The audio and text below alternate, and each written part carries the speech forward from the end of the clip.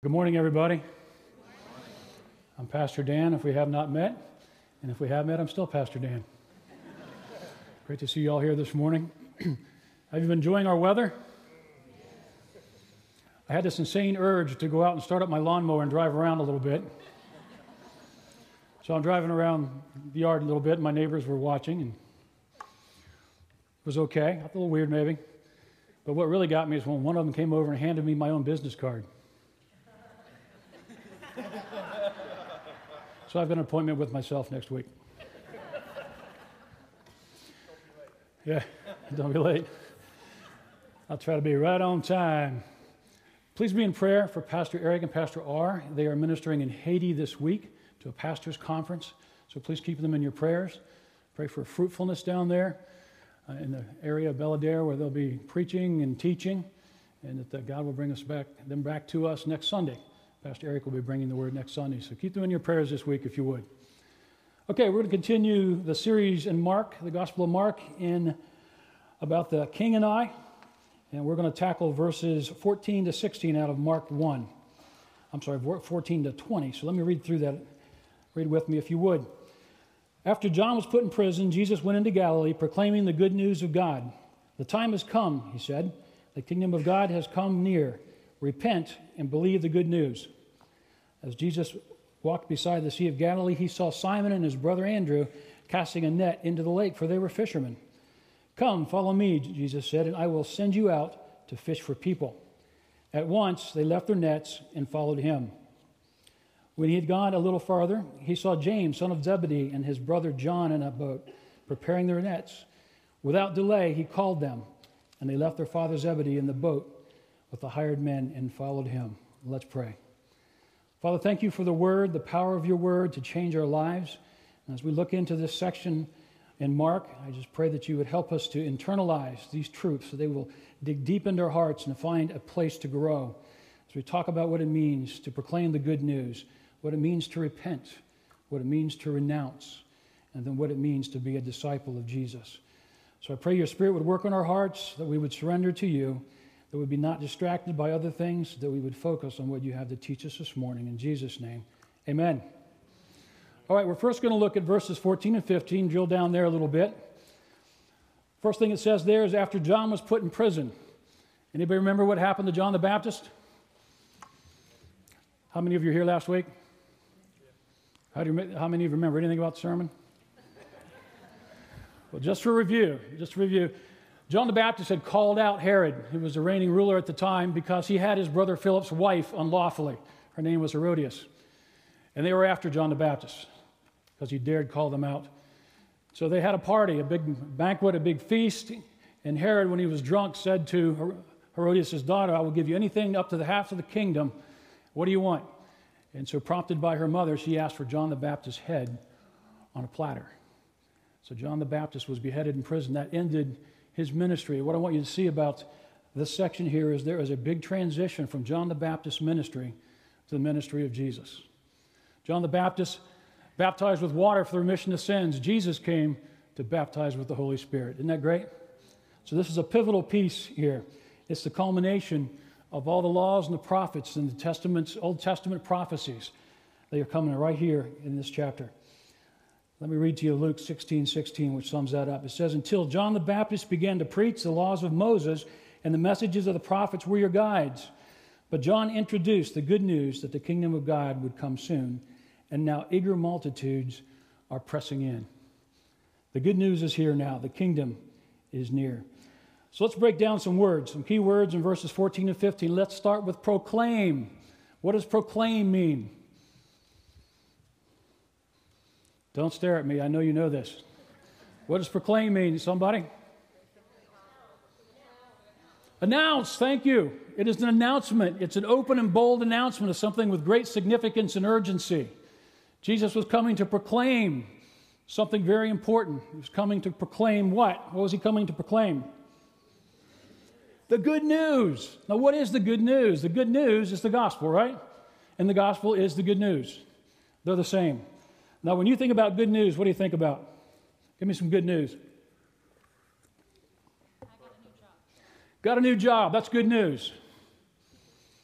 Somebody had a baby. Good news. Somebody got engaged. Good news. You want good news? Just go on Facebook. All kinds of good news there. Some dude hits the lottery. That's great news for him. There's all kinds of good news. Births, announcements, graduations. Isn't that cool? Good news. We just got a wedding invitation from my son, Kevin, which was a little surprising because we didn't even know he had a girlfriend. I'm just kidding about that. They've been dating for 5 years. It's about time they get married. We're so happy for them both. But it's good news, and there's all kinds of good news we can have. But the best news is this good news. It's the best news ever. It's the greatest news you could ever get. There's nothing that comes in an Amazon box that's any better than this good news. It is the best news of all time, the news that we can have a personal relationship with Jesus Christ, that Jesus saves. Amen? And we got that same news today. That hasn't changed. The good news is no different now than it was back when Jesus first came to proclaim it here in Mark 1. It's still the best news ever. Listen to this out of Isaiah 61:1. It says, "The Spirit of the Lord is upon me, because the Lord has anointed me to bring good news to the poor. He has sent me to bind up the brokenhearted, to proclaim liberty to the captives, and the opening of the prison to those who are bound." That's the same good news, guys. We got that message to give, and we need to be giving it out. We're to be the UPS, the FedEx, and the U.S. Postal Service of the good news. They go everywhere, all the time. That's us. We're to be ready to deliver the good news every opportunity we have. Build relationships so we can deliver that good news right on time. We have good news to tell, don't we? Listen to this out of Isaiah 52:7. "How beautiful on the mountains are the feet of those who bring good news, who proclaim peace, who proclaim good tidings, who proclaim salvation, who say to Zion, 'Your God reigns.'" Did you know your feet are beautiful? Did you know that? Turn to the person next to you and say, "Hey, your feet are so beautiful." You know, and it's a metaphor, so work with me here, okay? They may not necessarily be so beautiful, but they're beautiful when they carry good news. When someone brings me good news, I love their feet. I love everything about them because they're bringing me some good news. And we've got that good news. And our feet are beautiful when we carry that good news. Let me ask you guys, are you carrying that good news? Where's that good news going? Neighbors? I got neighbors who need the good news. I got a next door neighbor. I'm just hoping and waiting for I went for spring to come so I can see the guy. Now everybody kind of goes in their garage, closes the garage door, never don't see him. I'm hoping it snows so we can go out and shovel snow together. Have a chance to talk to Mark about just life. Just build a relationship with him. I know he thinks we're weird. I already got that. But I want to build a relationship with this guy so I can share the good news. Who are you sharing the good news with? I'm telling you, people all around you need to hear the good news. And we've got it to tell. We've got the best news ever. All right, another phrase here. The time has come. What does that mean? Jesus was announcing that the fullness of time is now here. It's go time. It's show time. Everything has come together. Remember, God is never a minute late and never a minute early. Is that true? He's right on time. I wish that repairman was right on time. But God is right on time. It says here in Galatians 4:4-5, "But when the fullness of time had come, God sent forth his Son, born of woman, born under the law, to redeem those who were under the law, so that we might receive adoption of son." The fullness of time. It was just the right time. Next phrase, "The kingdom of God has come near." What's he talking about there? This was the beginning of Jesus' ministry and the beginning of the reign of the King of God. The full realization of the kingdom will come much later. The kingdom hasn't come yet, has it? He said it was near. And it was near because Jesus Christ was here. And he's still here. So it's close, but we're not there. See, the Jews wanted Jesus to come in as a conquering king and run the Romans out and take them away from the oppression that they've been experiencing. But Jesus didn't come to do that, did he? He came to preach and proclaim the good news. In Luke 17:20-21, here's how the kingdom is defined. "Once on being asked by the Pharisees when the kingdom of God would come, Jesus replied, 'The coming of the kingdom is something that it cannot be observed, or nor where people say, here it is, or there it is, because the kingdom of God is in your midst.'" Romans 14:17, "For the kingdom of God is not a matter of eating and drinking, but of righteousness, peace, and joy in the Holy Spirit." That means the kingdom of God's here. Anytime we are operating under the Spirit's control with righteousness and we experience peace and joy, that's the kingdom of God. It's here this morning. The kingdom of God is near. It is here. So the kingdom of God is in the hearts of his people, those of us who are disciples of Jesus Christ. And when we follow him and experience joy and peace, that's the kingdom. All right, now I got a question for you. What did Jesus tell us to do? Verse 15. Don't be staring at me now. Repent and believe. Let's start with repent. When's the last time you used that word? I haven't used that lately myself. It's right here, though. He says, repent. What does that mean? Turn. It's a 180. It's a U-E. Here, you want it ready for this? Here's repentance. Did you get that? I'm going to do it again so some of you weren't. How's that? That's repentance. I was going toward my, thank you very much. I was going toward my sin and I turned around and I went the other direction. That's what repentance looks like. It's turning away from. I'm out of there. And you know what, guys? We need to have a repentant heart at all times. Is that true? Why is that? Because we're always messing up. That's why. We need to have an attitude of repentance, always ready to be ready and listen to the Spirit when he says, Dan, you need to repent from that. That wasn't right. The way you think isn't right. That's what the Spirit does, yes?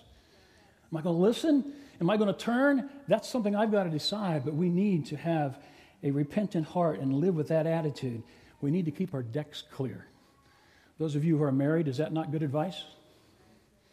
Good advice? Yeah, things pile up, don't they? I've been married for 34 years. Anybody? Yeah? All right. Who's been married 40 years? Anybody 40 years? Hey, I'm watching you, buddy. I know how long you've been married. 40 years? Is that the max we got in this place? 45? Man, you guys, thank you. Thank you for staying married. I appreciate that. That makes my job so much easier. That is super. That's a long time, isn't it? But it's good advice to keep your decks clear in a marriage. Is that not true? Don't let things build up. Man, it's like not taking your trash out for about 6 weeks. Can you imagine? Every Tuesday night, I take my trash out. Nice man, the big truck takes it away. Brings it back empty. Can you imagine if I stopped taking my trash out on Tuesdays for about 6 weeks? It'd fill up my garage. Then I have to have it in the family room. Pretty soon it's in the living room. It'd be all over the house. Can you imagine not keeping your decks clear and taking that trash out and letting the wonderful God heal it and take it away and forgive us? It's a mess. Trust me on that one, okay? All right, so how many of you have seen what it says on the backside of a shampoo bottle? Anybody read your shampoo bottles? You do? That's really weird. Yeah, but what does it say at the very end? It says rinse and repeat. Why does it say that? Because we want you to exactly. We want you to buy more shampoo. That's the truth. You know what? I don't rinse and repeat. Ha ha. So I use less shampoo. But that's not my point here. When it comes to repenting, we have to rinse and repeat over and over again, all day long, 24/7, 365. Rinse and repeat. God, cleanse me. Help me to repent and have a repentant heart so you'll take that sin from me, and then rinse and repeat. It's an ongoing thing. So what does a repentant heart look like? Listen to this verse from Psalms 51:17. It says, my sacrifice, O God, is a broken spirit, a broken and contrite heart you, God, will not despise. God values our brokenness. He values our contrition when we are genuinely sorry, and not just sorry because we got caught. When we are grieving because of what we have done and how we've sinned against Him, that's what He values. When we play it off, He doesn't value that. He doesn't care about our performance. He doesn't care how good you look. Do you have a repentant heart, a broken heart? Listen to this out of Ezekiel 36:26. He says, I will give you a new heart and put a new spirit within you. I will remove your heart of stone and give you a heart of flesh. Now that's a good deal, isn't it? Now let's admit it, guys. Sometimes our hearts get hard and stony. We can turn our backs on God and we get all locked up and don't pay attention, and our hearts get hard to His Spirit. He's saying here, I want to give you a new spirit, a new heart of flesh that is pliable, that He can use. It's a God-filled heart. So the heart of flesh is a repentant heart, yes? And the repentant heart is a renouncing heart. Okay, I know I'm getting a little carried away with the R words here, but stay with me. I've got a reason to do this. A renouncing heart. So what does it mean to renounce? Renouncing means to formally declare one's abandonment of sinful behavior, attitudes, or thoughts. It means to reject and repudiate our sin. It means to recognize and voluntarily give up our sin. It means to refuse to engage in and support sinful behavior. You getting the flavor of this? Make it go away. I want to shun it. I'm going to send it away. I'm going to repudiate it. I'm going to renounce it. I'm going to do it actively too. I'm going to actively renounce the sin. So I'm going to ask you guys, I'm going to go through a list here of 9 things that we need to renounce. And it's probably twice as long. These are the ones I want to start with. Ask the Spirit to show you which one of these might be something you need to repent from and renounce in your life. First of all, the repentant heart renounces any attempt to justify its sin. It renounces any attempt to justify its sin. Jeremiah 17:9 says, "The heart is deceitful above all things and beyond cure. Who can understand it?" How many of you said to yourself, like I have, "Why did I do that? What was I thinking? That was really stupid. What happened?" My heart, my deceitful heart got there, didn't it? And it made us move before I could stop it, because our hearts are truly deceitful. How many times, parents, any parents in here? Yeah? How many are parents of really large people, big people? Okay. You can remember back that far, though, can't you? How many times have your kids come to you with a really, really good reason why they had to do what they had to do? And you're like, no.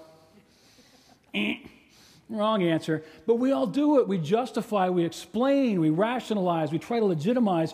And here's a personal favorite of mine. We come up with alternative facts. All that means is I'm lying.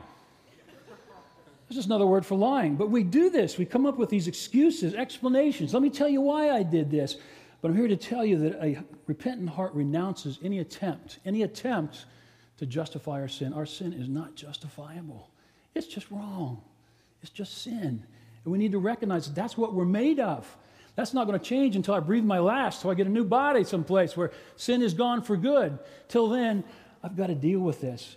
So we can't turn our backs on this part of us that wants to minimize our sin. And we need to renounce it instead and humbly accept that we are sinful people who need consistent cleansing. Rinse and repeat. Number 2, the repentant heart renounces self-sufficiency. It depends fully on God for everything. I was out on my deck a while back, and it was one of those nights where the clouds were hanging low. It was a full moon, and the moon kept popping through the clouds as it moved. And I got that strong sense of motion of the earth. You ever get that? I was just looking at the clouds, and they were just moving. I think, man, this earth is moving at an amazing speed. That's why the clouds are moving. Duh. But what reminded me of how God holds this whole universe together, how he holds the gravitational force on this earth so that we don't fly off into space and become space trash. He holds everything together by his power, by his word. Everything hangs together. We are totally dependent on him. That next breath you're going to take, that came from God. The fact your heart just beat about 4 times, that means that's something God is making happen, isn't he? We are totally and completely depend on him. 2 Corinthians 3:5 says, "Not that we are competent in ourselves to claim anything for ourselves, but our competence comes from God." Amen? That's the one I struggle with the most, guys, I'll be honest with you. I like to do things in my way and on my time. And God always reminds me, man, you haven't got it. You don't got it. You got to depend on me, or you got nothing. Number 3, the repentant heart renounces hate and revenge. Hate and revenge, not us. You talking to me? I'm not a hateful, revengeful guy. Am I, Ken? Am I that? Yeah. Yes, I am, actually. I can be that way. We all can be that way. Is that true? When someone does you dirty and it lights you up, someone does something dirty to you, they talk smack about you behind your back, how do you feel about that? You want to run up and give them a kiss? No, you don't. If you're not careful, you're going to try to think of a way to get them back, right? I told this story earlier. I was watching a documentary on 2 of my favorite basketball players. How many of you remember Magic Johnson and Larry Bird? Anybody? Okay, thank you. We'll have a fan club meeting afterwards. So I was watching these guys because they represented this incredible, intense competition rivalry back in the early 80s. Larry Bird played for the Celtics, Boston, and Magic Johnson played for LA, had their game called Showtime. And they were just very, very different people, but they had intense rivalry, and they kept meeting in the national championship, NBA national championship, world championship, actually. And then one year, one of them would win, the next year, the other would win, and they just went back and forth. It was incredibly intense rivalry. And I was watching this documentary, and Larry Bird was talking about how he felt when his team, the Celtics, beat Magic Johnson and his team. And you know what he said? He said, I hope he burned. I hope he really burned about that. I want to beat him so badly. I felt so good about that. I'm going, whoa, dude, Larry, man, that's pretty vengeful stuff, isn't it? But that was coming out of his heart. He was so glad that he beat his rival. He felt good about it. He wanted him to burn, and that's hate and revenge. And let's not act like we can't get there, guys. Let's not pretend like that isn't in our heart somewhere.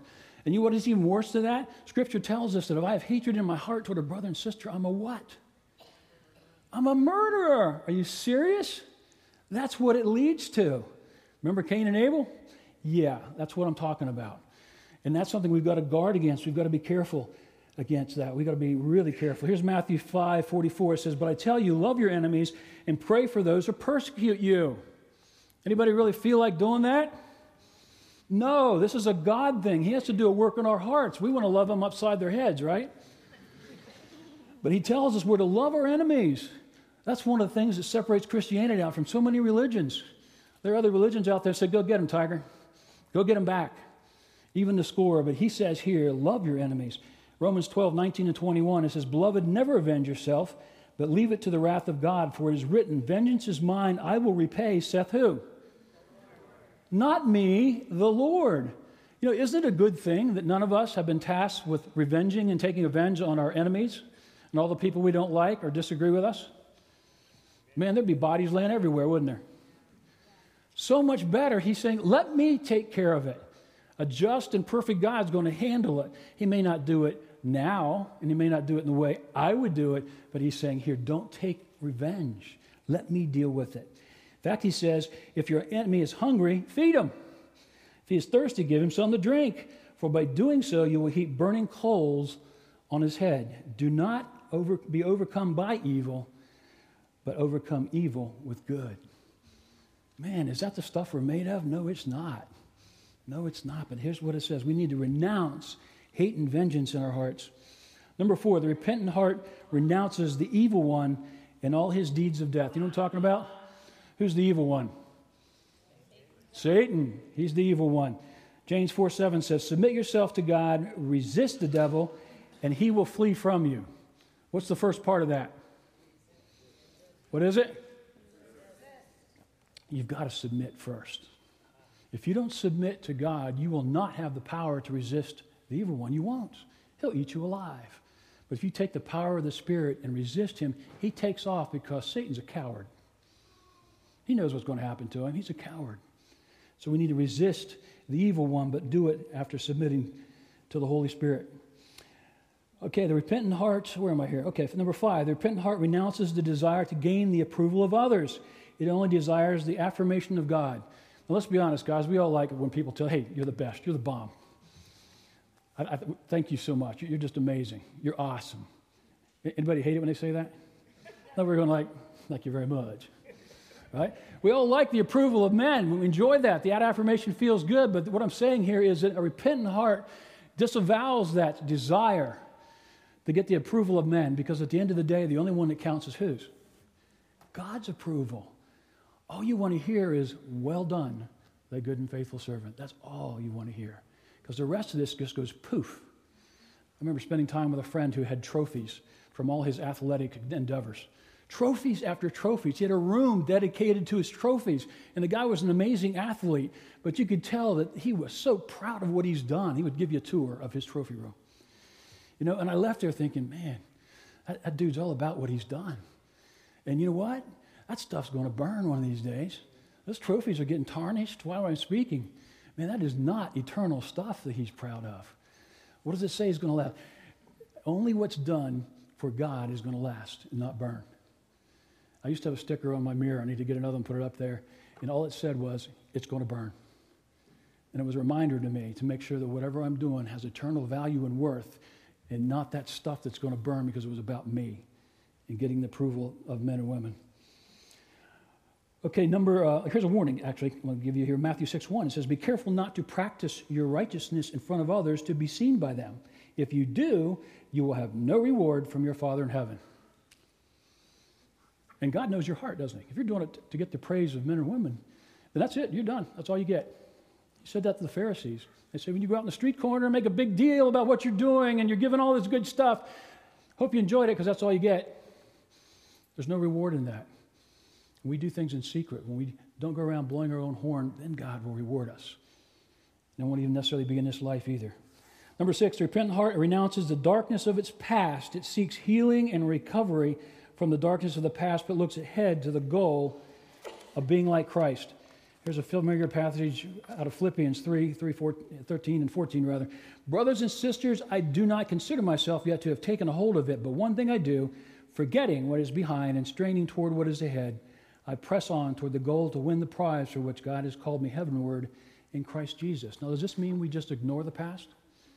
I can't afford to do that. It's dragging me back.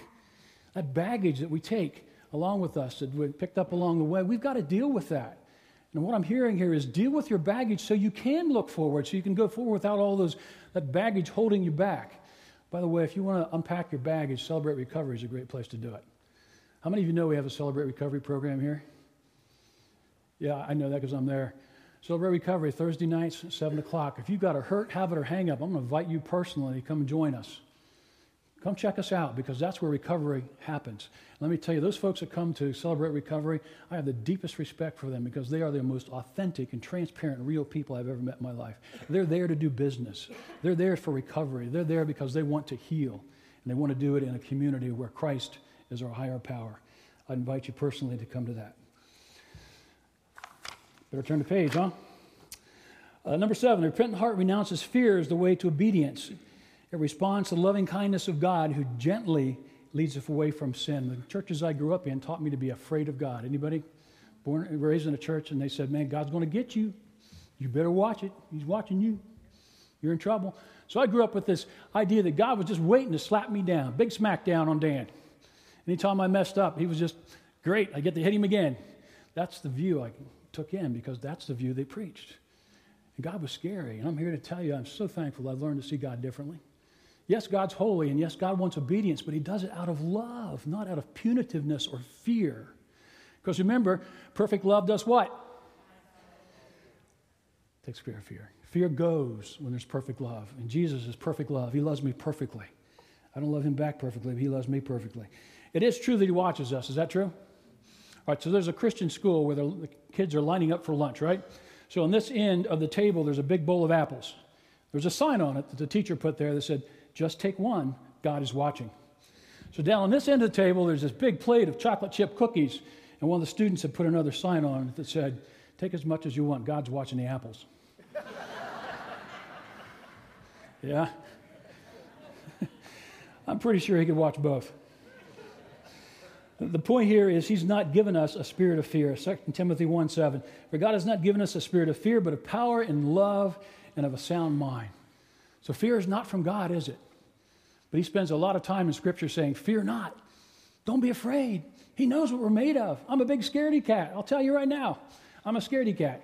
And he says, don't fear. I am with you. I'll always be with you. We need to renounce fear as a way to obedience. Number 8, the repentant heart renounces pride for good deeds and gives all the glory to God for any spiritual growth.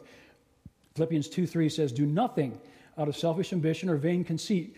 Rather than humility, value others above yourself. It's not about us, is it, guys? And if we're prideful and we're going, yeah, I'm pretty good, huh? Like that? He's going to resist me. He's going to shut me down because I'm doing it out of pride, not out of humility. And that's a tough one, isn't it? Pride and humility? Yikes. He will resist the proud, but he gives grace to the humble. So we need to renounce the pride for good deeds and make sure that any time you grow or something good happens, that God gets the glory, not you, not even the pastors, not even the person discipling you. God gets the glory every time. Number 9, the repentant heart renounces a spirit of condemnation. And what does that mean? Well, one of these is the condemnation is a critical spirit. Anybody ever met somebody with a critical spirit? And what are they about? They're always being critical. You can't do anything right. They're always criticizing you. I was raised with some folks like that. Whatever you did, it just wasn't right. And they always had a reason why their way was better. It's a critical spirit. And they keep coming at you. But listen to this here in Matthew 7, 1 and 2. It says, do not judge, or you will be judged. For in the same way you judge others, you will be judged, and with the measure you use, it will be measured to you. Yikes. That means if I am talking smack about you and talking about what you didn't right, God's going to use that same measure back on me. I think I better watch my critical spirit, don't you? I better watch that condemnation. There's another piece of this I want you to hear too, because I know a lot of folks who have this issue. We're condemning of ourselves. Yeah, I grew up in an environment where one of my aunt's favorite phrases was, shame on you. I can still hear her saying it. That was her favorite phrase, shame on you. Okay, got it. Shame on me, I'm bad. And that sense can lead to condemnation of ourselves, and where we're beating ourselves up. I didn't do it right, I didn't do it perfect, shame on me. Hear this from Romans 8:1. There is now no condemnation to those who are in Christ Jesus. How much? None, zero, zip, not a goose egg, no condemnation. That's freedom. That's saying no matter what I tell myself or what you criticize me for, it's not coming from God. It's gone. He took it on the cross. He took the full weight of my condemnation on himself. So if I feel condemned, it's because it's coming from me, you guys, somebody else, or Satan, right? And it's not legitimate. It's not coming from God. He says, I love you. I see you like I see my son. You're good. I love you. No condemnation to those who are in Christ Jesus. All right, let me just remind you guys, this is a repetitive process. This is something we've got to do every day. Is that true? We've got to do this on a regular basis. So I want you to continue to ask the Holy Spirit, what do I need to repent from? It'll be something. What do I need to renounce? What do I need to say, no, I'm not doing that anymore. I'm not supporting that anymore. I'm repudiating that thing. I don't know what it is for you, but I know it's something. Rinse and repeat. What's the next thing Jesus tells us to do? Verse 15.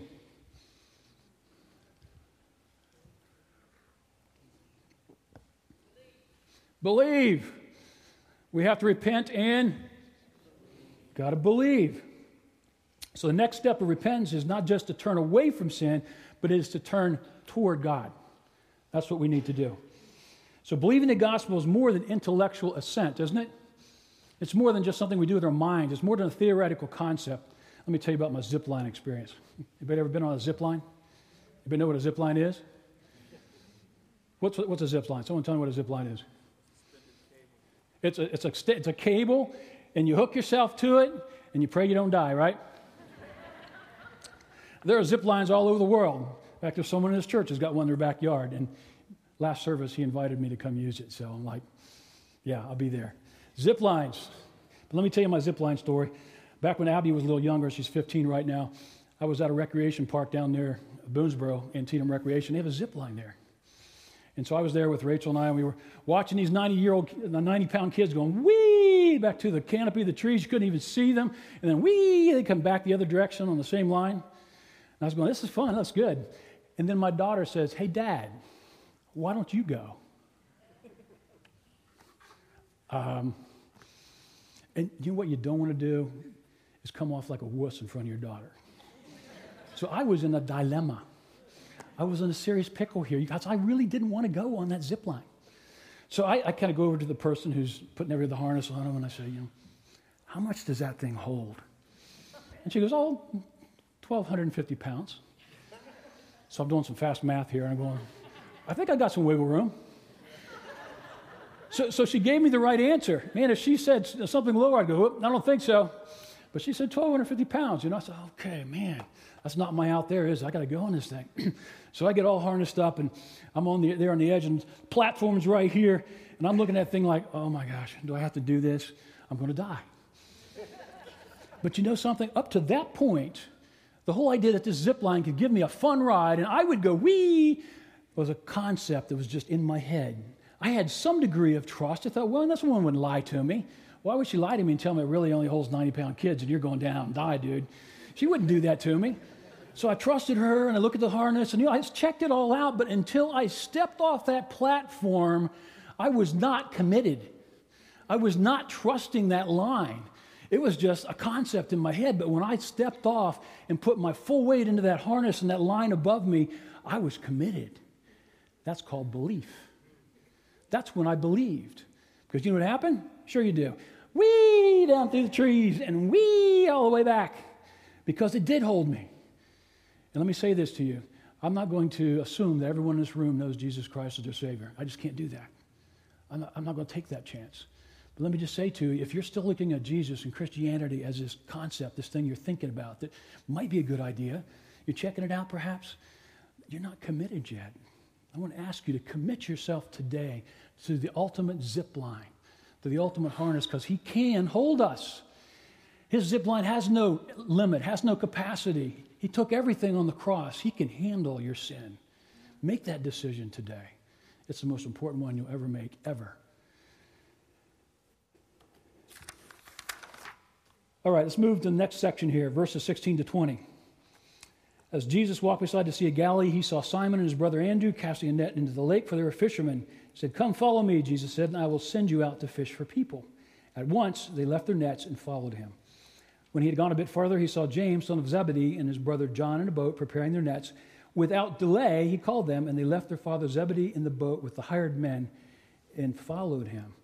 Now, chances are good that these men knew about Jesus. Chances are that they were probably disciples of John.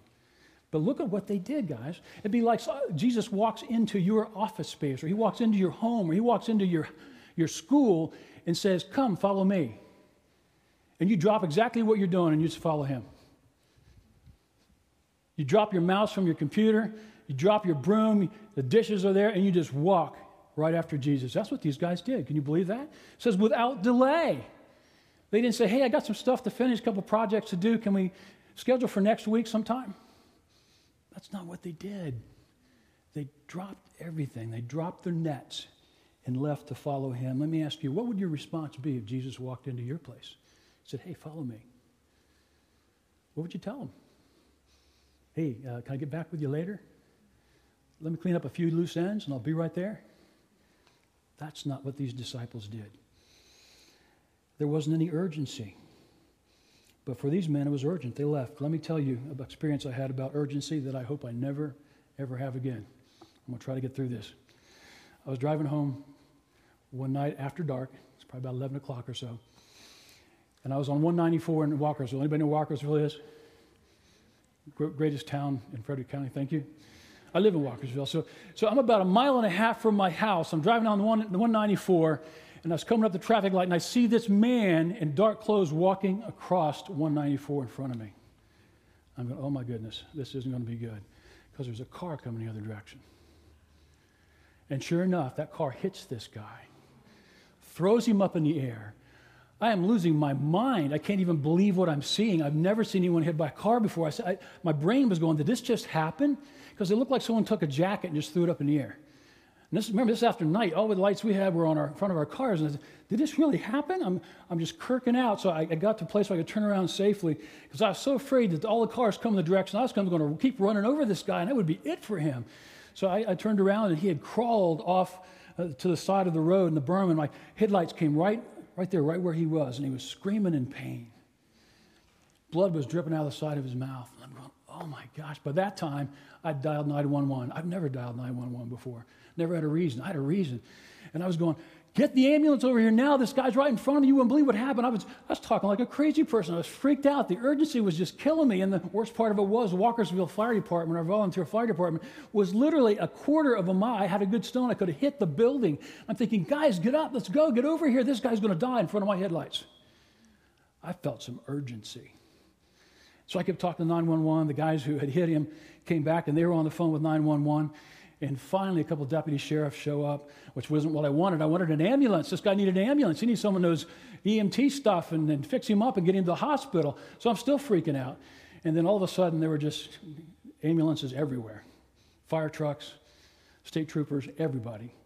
And they come out, and even after that, I was still freaking out. This isn't good enough. You got to get him in the ambulance and get him to the hospital. You could see his leg was like this. I'm not trying to gross you out here, guys. But when they cut his leg off, I go, oh, I don't want to see that. This guy was hurt bad. So they put him in the back of the ambulance, and eventually they took off. I think they're probably trying to figure out where they're going to take him. But let me tell you guys, I felt some urgency that night I haven't felt for a long time. I was so afraid this guy was going to die right in front of me. And later I thought this. Here's what I want to say to you. if I had even a tenth of the urgency that I felt that night for spreading the good news of the gospel to those who are dying in their sins, I'd be a different guy, wouldn't I? If I could hold on to that urgency, that guy's dying in front of me, for those who are dying spiritually, I'd be a different guy. You'd be a different person. Because there's urgency here, amazing urgency. I hope I never see that again. And I hope the guy's okay. I looked in the newspaper, didn't see anything. I think he probably was, but you never know. But there was urgency there in my heart and certainly in those. All right, let's move on here. What is a disciple? Anybody? Anybody know what a disciple is? Who? What? A follower of Jesus. You guys are good. Matthew 4:19. It's a little different than the one we have here in Mark 1, but it's a parallel passage. Matthew 4:19 says this, "Follow me, and I will make you," what? What's he going to make us? Fishers of men. So there's three pieces of this. The first one is to follow. What does follow mean? It's a commitment we do with our minds and our intellect to follow Jesus. So remember, repentance is the same thing. I'm going this way. I'm following myself. I'm following Satan. Boom, I'm following Jesus. I'm following. What it means to follow is that we make a commitment to a lifetime of becoming like Jesus. That's what a disciple is. I want to look like him. I want to act like him. I want to do his will. I want to have his mind. I want to think like him. I'm going to imitate him. And we do that with our heads, don't we? That's a decision that we have to make to follow. The second thing, he says, I will make you. Now, who's going to make us? Am I going to make me a fisherman? I don't think so. God will make us. He will transform us by the power of the Holy Spirit from the inside out and will make us fishers of men. He's going to transform us into someone who knows how to go out and spread the gospel and that wants to go out and spread the gospel, who wants to make disciples and more disciples who live and love like Jesus. So there's a transformation here, and that happens in our heart right here. Right here. Fishers of men, what does that mean? When you're going fishing, that's an active process, isn't it? You have to do it with your hands. Any fisher persons? You guys like to fish? Yep. So you got to do it with your hands. We go fishing. We use our hands for that. We join him on his mission to bring the good news and to make disciples. So we got three pieces there. Which is the first one? Right here? What's this? What's this? What are these? You guys are really good. You got it. Hit hard hands. That's what it's all about. And each one have to happen before you're a disciple. You got to follow. You got to be transformed and then join him on his mission. So first we choose to follow Jesus with our head. Then we allow him to transform our hearts. Then we use our changed hearts to use our hands to join him in his mission. So let me ask you guys, are you disciples? Are you following? Are you being changed? Are you being transformed by Jesus? And are you out on mission? You're out spreading the good word. Are you out spreading the good news? Are you making disciples? That's what he did. Now I'm going to have my good friend and fellow elder, Ken Fowler, come up here and close us in prayer.